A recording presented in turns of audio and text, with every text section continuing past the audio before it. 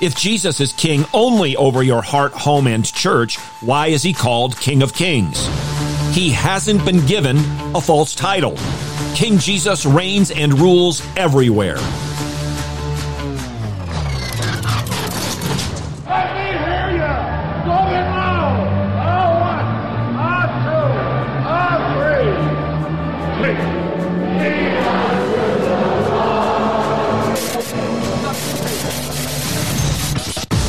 Welcome to In the Bullpen, Up and Ready, a ministry of developing contenders.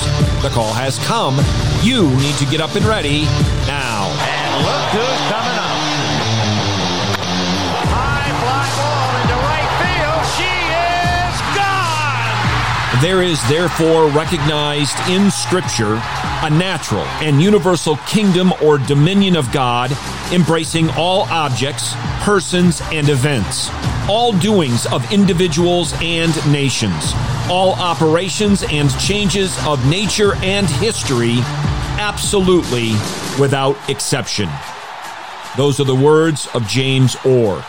Hear now God's word as we have it recorded for us in Psalm chapter 47. It is written for the choir director, a psalm of the sons of Korah. O clap your hands, all peoples. Shout to God with the voice of joy. For the Lord Most High is to be feared, a great king over all the earth. He subdues peoples under us and nations under our feet. He chooses our inheritance for us, the glory of Jacob, whom he loves. God has ascended with a shout, the Lord with the sound of a trumpet. Sing praises to God, sing praises. Sing praises to our King, sing praises.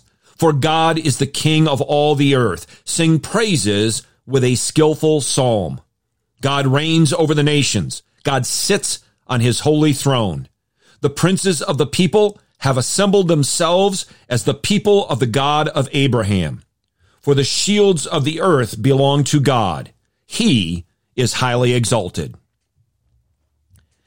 Though the church has set aside one day each year to more deliberately and passionately commemorate and celebrate the ascension of King Jesus to his throne, like his birth, crucifixion, and resurrection, we are to live every day of our lives in light of these glorious events and the results of them. Psalm 47 is a universal call to celebrate with clapping hands and joyful singing as we worship the Lord, who is King over all the earth. All nations and the princes of the nations are exhorted to sing praises. As a matter of fact, 5 times just in verses 6 and 7. We are to sing praises with the knowledge of truth, in gladness, lifting up our voices, and with great frequency. The truth that prompts such worship is that Jesus Christ is a great king over all the earth, that he has ascended with a shout and with the sound of a trumpet, that our Savior knows far better than we what we need, that he is our protector and provider. Christ is our victorious king, and he rules the nations from his holy throne.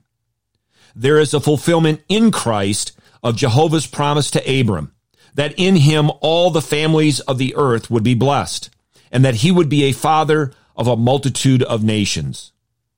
There is an already not yet aspect to this psalm, a past, present, and future fulfillment. Consider verse 3. He subdues peoples under us and nations under our feet, as well as verse 5. God has ascended with a shout, the Lord with the shout of a trumpet. Augustine wrote, there are 2 glorifications of the Lord according to his human nature. One, because he rose from the dead on the 3rd day. The other, because he ascended into heaven before the eyes of his disciples. There remains a third, which will also take place in the sight of men, when he will come to judge. Christ is risen. Christ ascended. Keys of hell and death in hand. He is given new dominion, Lord and Prince of every land. O you kings of every nation, bow before his iron rod. Hear the preaching of the gospel. Kiss the Son and worship God. Get your eyes up, fixed on Jesus, the author and perfecter of faith, and be ready to deny yourself, take up your cross, and follow him.